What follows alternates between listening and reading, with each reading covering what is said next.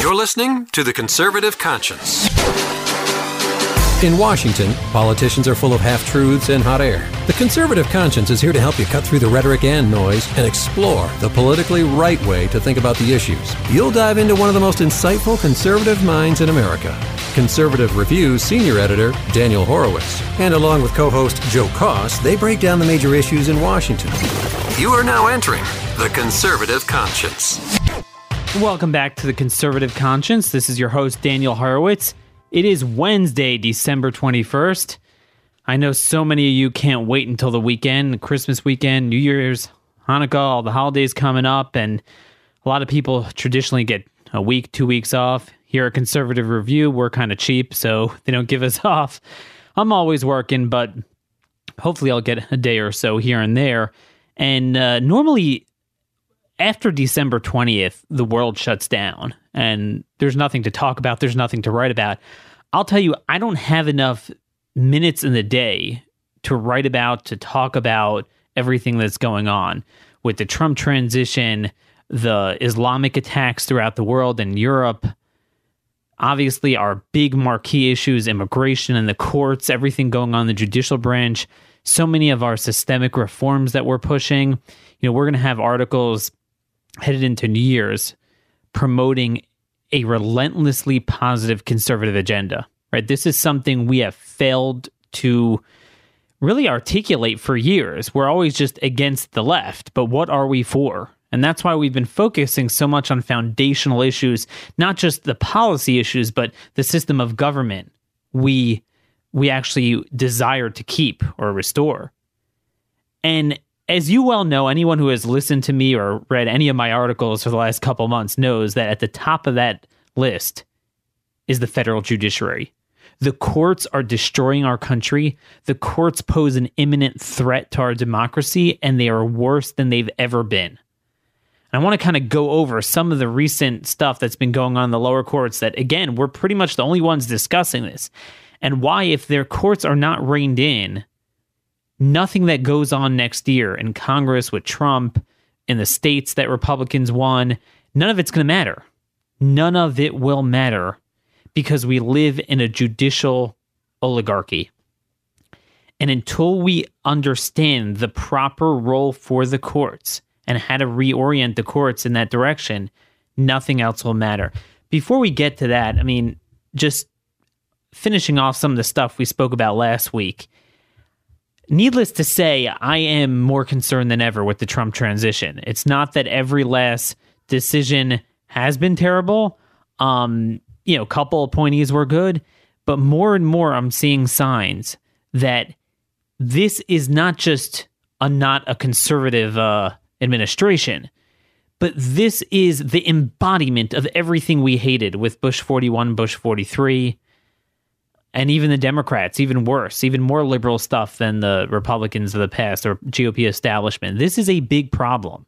And like I said, if we don't voice what it means to be a conservative, what is good public policy, what will actually drain the swamp now, no one's going to do it. It's going to take at least several years, like we did with the Bush administration, to get people on the right to start holding their party's leader accountable.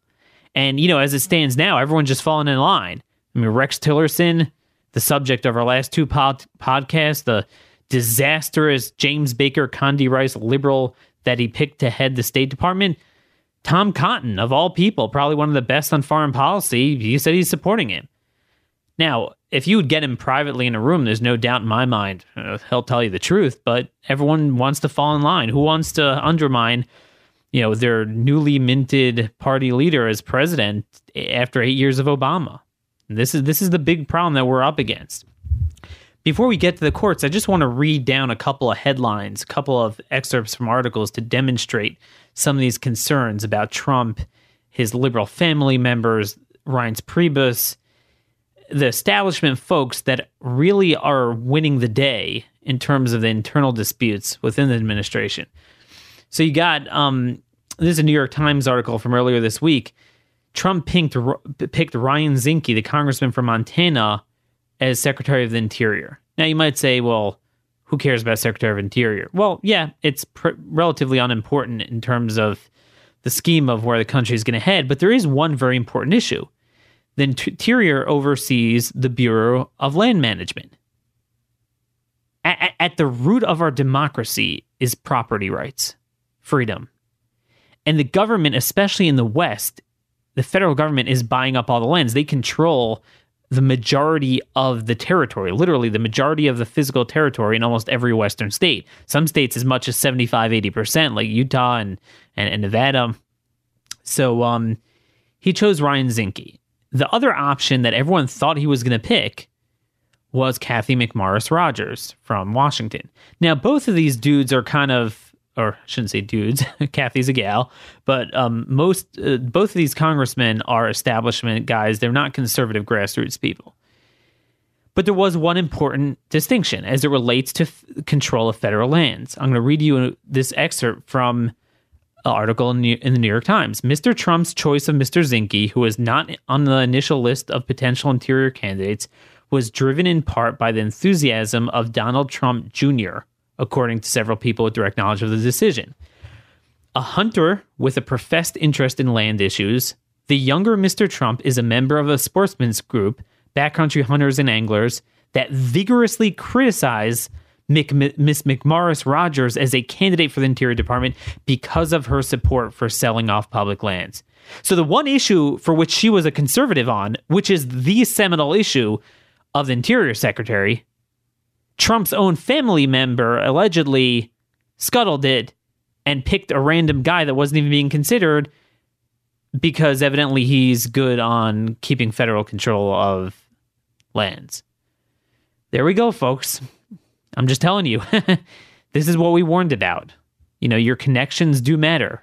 And when you're not ideologically oriented towards limited government, the special interest will kick in, and this is a perfect example. Let me move on. I won't bore you with this, and I'm going to link to all these articles in the show notes, but I'll just read you a headline from The Hill. Reince Priebus flexes his muscle within Trump Tower.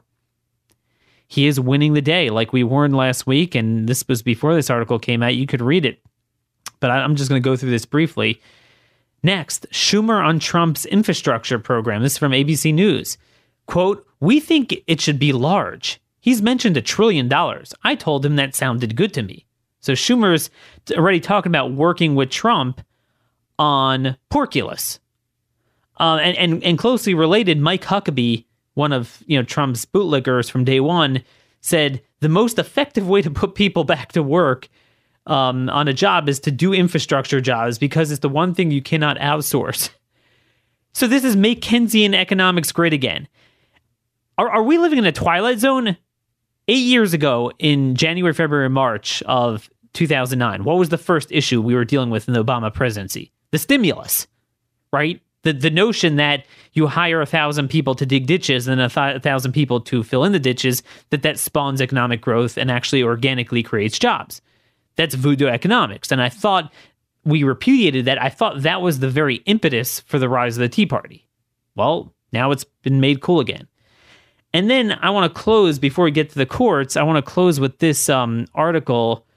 Newt Gingrich, Trump doesn't want to drain the swamp anymore. Well, I think those who read my articles and listen to the Conservative Conscience already know that. But anyway, let me quote. Former Speaker Newt Gingrich, this is from The Hill, said in a new interview that Donald Trump has taken a different tone as president-elect and may be leaving behind his campaign promise to drain the swamp. Gingrich told NPR's Morning Edition that he was told Trump, quote, now says the phrase was cute, meaning draining the swamp, but he doesn't want to use it anymore. Gingrich, who has been a close advisor to Trump, said he likes to drain the swamp because it vividly illustrates the problem, because all people in the city who are the alligators are going to hate the swamp being drained. But, he is my leader, and if he decides to drop the swamp and the alligator, I will drop the swamp and the alligator. End quote from Newt Gingrich. So, hence, all these people have literally embarrassed themselves and have become a rear end for Trump. Wherever he goes, they go, just like his rear end. And this is where we must not go. Support him when he does good things. But this is my concern, that on a given week, Trump's going to do 5 liberal things, and he'll do 1 conservative thing, and then he'll do 1 just kind of murky thing that's questionable. The media will all focus on that.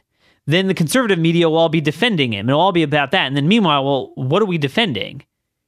It's only worth defending your side if it's your side and they're fighting for your principles.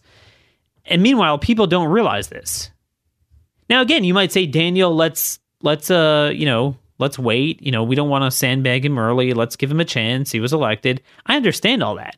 I'm just saying the longer you allow this cancer to spread without administering the chemotherapy and conservatives rising up, there's certainly no incentive for him to move to the right. So there you have it, folks. Unfortunately, I don't take pride in being proven right, but I mean, every day we see more of this. But, nonetheless, I mean, like I said a couple of weeks ago, the biggest things we have to hold him accountable for are full repeal of Obamacare and repealing the refugee resettlement and Islamic immigration. And by the way, I need you guys to help support one of our sponsors, FreedomWorks. If you really want to repeal Obamacare, they're one of our few partners that are actually fighting for full repeal of Obamacare. When I say full, as you guys know, that means the insurance coverage mandates, the things that actually raise the cost of premiums, eliminate choice and competition. If you want lower premiums, better health care, we got to repeal all of Obamacare. That's why I need you guys to go to www.endobamacare now. It is time to take advantage of this historic opportunity and see how freedom works.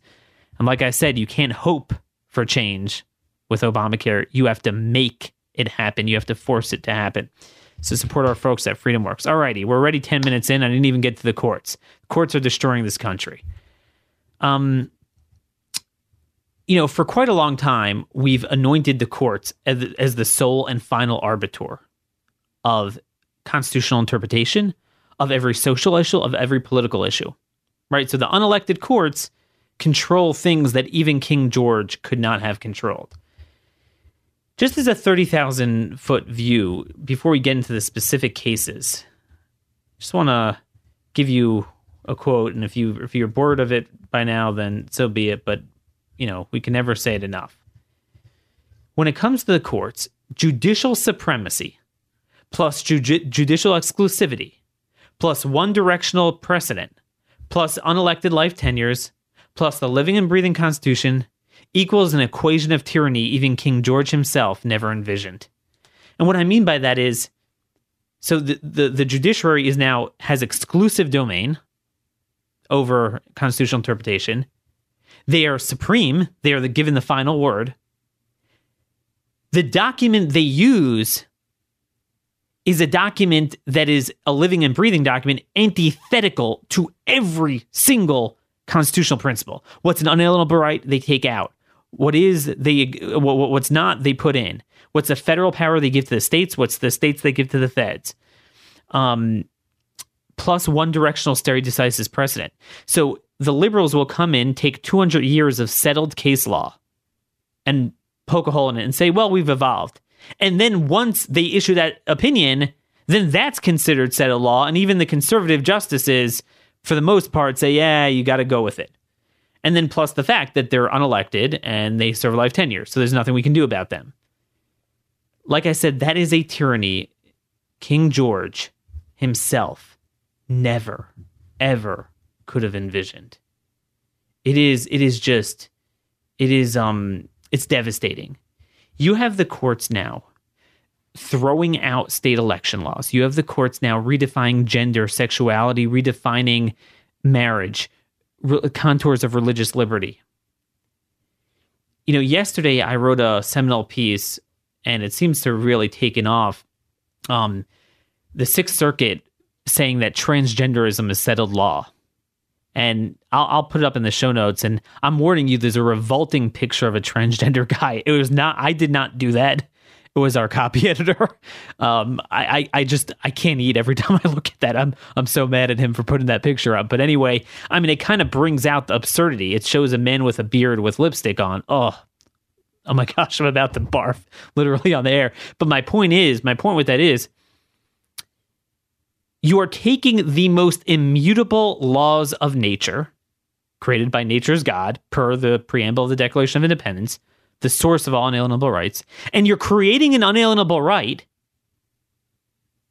to have a man force a state to treat him like a woman impose that on the civil society, enshrine it into our law and constitution, and then say that that immutable law of nature is now immutably settled into our law in the opposite way of its nature. Right? You cannot get, this is the bottom, the nadir of judicial supremacy, judicial tyranny. You cannot get worse than this. We started out with the courts creating new rights, becoming the sole and final arbiter of every political issue. Now we've settled to a point where the courts could redefine nature and enshrine into our Constitution. And people don't bat an eyelash. Except for Ed Whelan at National Review, I don't know anyone else who even wrote about this case. Forcing a school district to, quote, and they call the boy who's disturbed, unfortunately with a mental disorder, they call him Jane Doe, the case of Jane Doe. You must treat the boy, they say, quote, like the girl she is. In any other day, the Attorney General would have marched out the U.S. Marshals and just removed the guy from office. But we take this nonsense. So I used this article as kind of a forum, this example as a forum to explain my general philosophy for how the courts fit into the scheme of constitutional interpretation, how the other branches fit in, using this transgenderism as what I think should be the impetus for us to fight back. If not this, then what? And then, kind of playing into the parts of my book, Stolen Sovereignty. By the way, great Christmas present, still available online at Amazon.com, Stolen Sovereignty. How to strip the courts of their power. I have 8 different ways of doing that. An article we posted a while back, I'm going to update it probably with 12 ways in the coming weeks. There's more recourses as I kind of study this issue. But let's go back to the foundation. Where does the foundation for constitutional interpretation of the courts come from? Right? Where do the courts get this power? Starting with Political Science 101, American Government 101, Constitution 101, what was the system we adopted? The legislature passes a law. The executive branch, well, first the president or a governor at the state level has the determination whether to sign it. He could veto it, but once it's signed, then he has to enforce it or enforce previous laws that weren't on his watch. He has to execute them, enforce them, faithfully execute the laws passed by the legislature. What is the role of the judiciary? So any 5th grader should know it is not to interpret the Constitution to serve as a veto on legislation passed by a legislature. It is to interpret the application of the statute in individual cases and controversies. So a court, unlike the other 2 branches, doesn't take unilateral action. They can't just act. A case has to legitimately come before them with legitimate standing of a person who has grievances that need to be redressed under a specific statute, and they apply the statute. Like bankruptcy law, how does it apply to this case? That is their job. No one disagrees with that. Where the controversy came in was with John Marshall and Marbury versus Madison, but everyone gets Marbury versus Madison wrong. Where he introduced the concept of judicial review, that the courts also have the right to look at constitutional interpretation.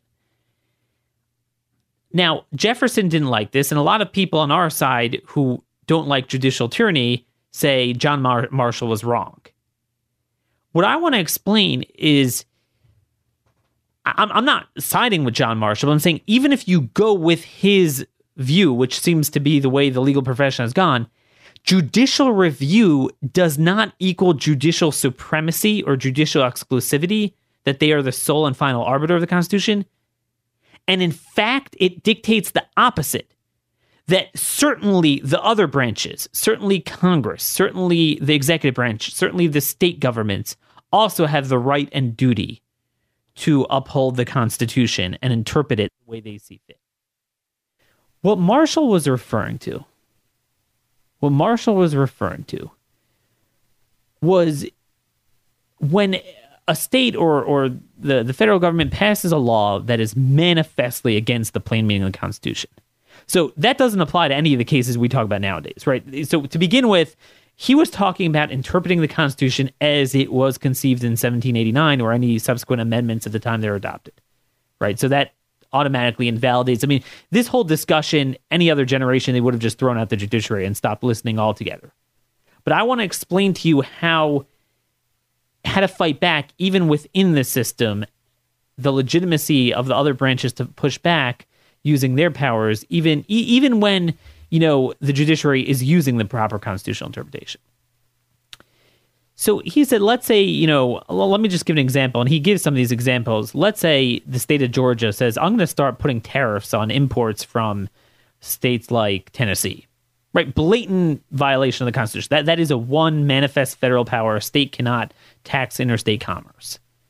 So, and you have, merchants from Tennessee come in, so they have legitimate standing, come to court and say, look, they're destroying my livelihood.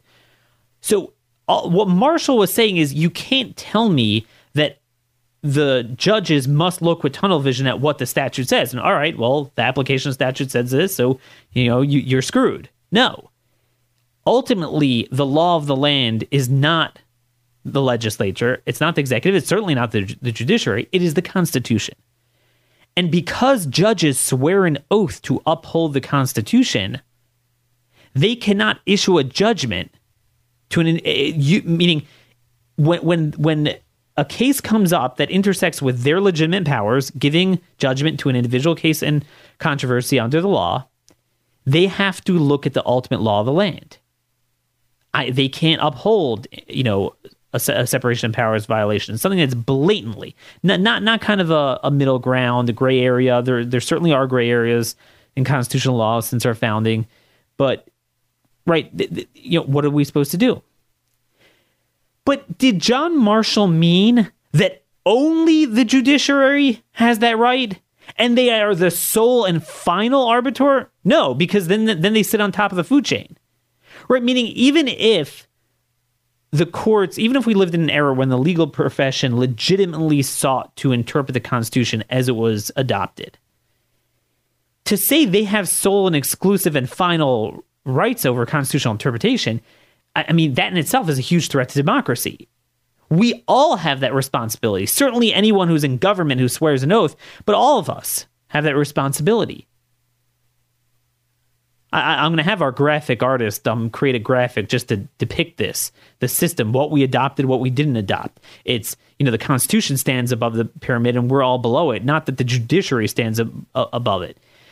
All John Marshall meant was even the judiciary, because there were those at the time, and that's also a legitimate view. Thomas Jefferson clearly seemed to view it as such, that no, the judiciary, because it's clearly the weakest branch that has neither force nor will, doesn't have the power to legislate, statutes, power of the purse, executive, doesn't have police power, can't do anything, and it's unelected, it's only fair, it's not fair that they should have any say in constitutional interpretation.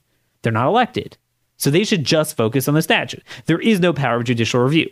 John Marshall, on the other hand, he felt that, yes, the judicial branch is clearly the weakest branch of government. They don't have the power to execute. They don't have the power to appropriate funds, to legislate. But at the end of the day, they have the right and the responsibility to give judgment to individual cases that legitimately come before the court. And they swear an oath to uphold the same Constitution as everyone. So he wasn't saying that the judiciary is supreme to the other branches, but the Constitution is supreme. So where they see an individual statute interfering with the relief that they need to grant to an individual plaintiff under the Constitution as it was originally understood, they have the right, indeed the responsibility, to adhere to their conscience of oath to uphold the Constitution. So if Congress passes a law that, says anyone named Daniel Horowitz gets their land confiscated, I come to a court and say, look, this is unfair, it's unconstitutional, you can't do this. They can't just look with tunnel vision and say, oh, well, we're just going to apply the statute. Let's see if we read the statute correctly. Yes, we did. It says, are you Daniel Horowitz? Yes. Do you have land? Yes. Well, the statute said you have to forfeit it with no due process. They can't do that. But certainly it didn't mean that they have exclusive sole final arbiter status over constitutional interpretation. So if the individual judgment would relate to broad political issues that weren't unique to an individual. So you have a state statute that governs election law, how many days of early voting, if any, we're going to have, whether we're going to allow same-day registration, what's a marriage, what type of regulations you could have an abortion. These are broad political issues that, to begin with, the courts were never supposed to get involved with. Right? The case of Marbury versus Madison was very in the weeds, dealing with one government official, had nothing to do with a broad public policy. But let's say they do get involved in that. And let's say the courts believe that something that a policy that Congress or a state legislature did and a governor signed into law is unconstitutional. Okay, that's fine. The other branches have a right to have their say as it relates to their powers. So let's plug this into the equation of the transgender case, and let's see what a Trump administration and a Republican Congress could do to rein in nutty courts that are abusing their power, that are rewriting the Constitution, redefining the contours of unalienable rights, and actually rewriting natural law and settled laws of nature and science and culture, civilization. Let's use the transgender case as a case study. So basically, what we have here is within the next 3 months, the Supreme Court will be deciding the Obergefell equivalent of transgenderism. It's not this case that we're talking about in the Sixth Circuit, a similar case in the Fourth Circuit, Grimm v. Gloucester County. Now, anyone who understands Anthony Kennedy and his wacko opinion in Obergefell, we know where he's going to come down. So even if somehow Trump would be able to, appoint a fourth justice by then, to fill Scalia's seat, they have at least 5 votes. So they're going to say transgenderism is the law of the land. So do we just throw up our hands and say, oh man, I don't know, we need to amend the Constitution to say that a man's a man, or we got to appoint better judges? No. What happens when a court issues a judgment? They don't have their own police force. Someone's got to execute it. Let's see how this plays out.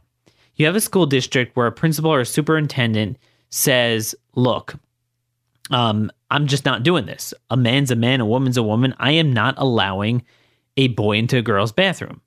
Well, the ACLU will take that individual to court and say, well, Grimm v. Gloucester County, we just ruled that someone has an unalienable right to force a state or a school district to allow them in the opposite gender's bathroom. The guy says no. The lower court will apply precedent and then issue a bench warrant for the arrest of that principal for not following the order. Who's going to execute that bench warrant? The courts don't have their own police power. This would happen with Kim Davis. The U.S. Marshals, which are run by the executive branch, the Justice Department, would have to come out and serve that warrant, execute the warrant, arrest the guy, send him to jail. That's where Jeff Sessions comes in, writes an opinion on behalf of Donald Trump, the executive branch, and says, no, we swore the same oath as you guys to uphold the Constitution. And in our Constitution, it says the opposite. It doesn't say that at all. And, our history and tradition is the exact opposite. So we will not send out the marshals. Likewise, let's go to the legislative branch of government. Congress could say, our job is to appropriate funds. We will prohibit the use of any funds to have the executive branch under the marshals, under any force, any tools of the Department of Justice to fulfill the judgment of Grimm v. Gloucester County. Now, you didn't usurp the judiciary's power. They have the power to adjudicate an original case or controversy. They did exactly that in that case for that individual.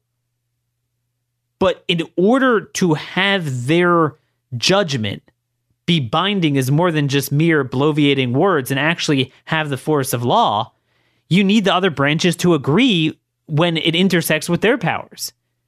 Now, look, we all agree if there's maybe a kind of a murky area and a court gives a very scholarly opinion, it will resonate. And, maybe the other branches will give deference, but they don't have to. And in a case and in an era where they have gone crazy, they have to say, no, we're not doing this. And likewise, the states, for their purposes. So let's say the marshals don't come out to arrest someone for a county clerk for, say, not writing a gay marriage license, or to the school district for not promoting transgenderism. Well, what about the state troopers? The governor could say, we swore the same oath. And by the way, the states swear the most direct oath. The terminology of the oath is, I swear an oath to support the Constitution of the United States and the Constitution of the state of wherever they are. So help me God. Unbelievable. So the oath that John Marshall said gives the judiciary a say in constitutional interpretation to begin with is built upon God and the Constitution. Well, we know where God and the Constitution stand on all these issues. So certainly the other branches have the right to check them. Now, the judiciary could come back and other people could file lawsuits and say, hey, you're not listening. And they could give their judgment again. And the executive branch and the states and the legislature could use their powers to defy it again. Who is the ultimate arbiter? Who is that ultimate arbiter? There is the Constitution. The people.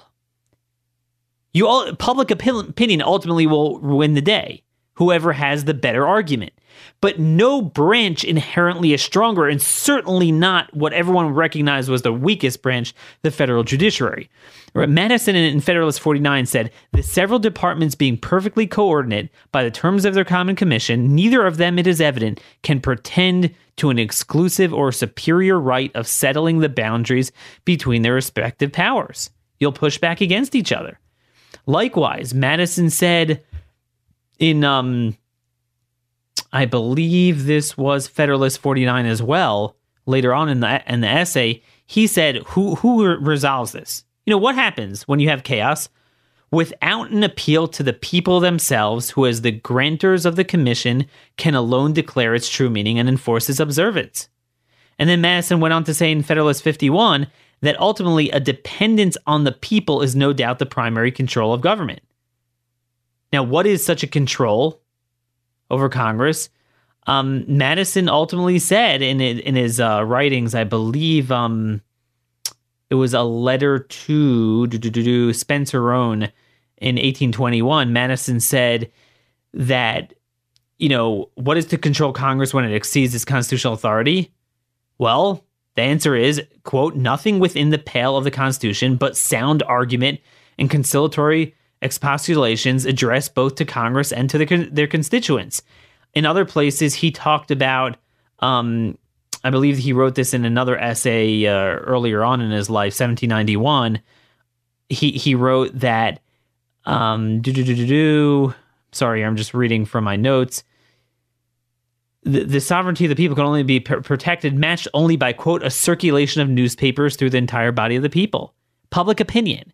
So in other words, there is no finality. It's ultimately up to the people. So I think, if the courts give a very scholarly opinion on a murky area of law that's kind of confusing, very complex, and they give a very good opinion, I think the people will say, you know what? The deference should be given to the courts.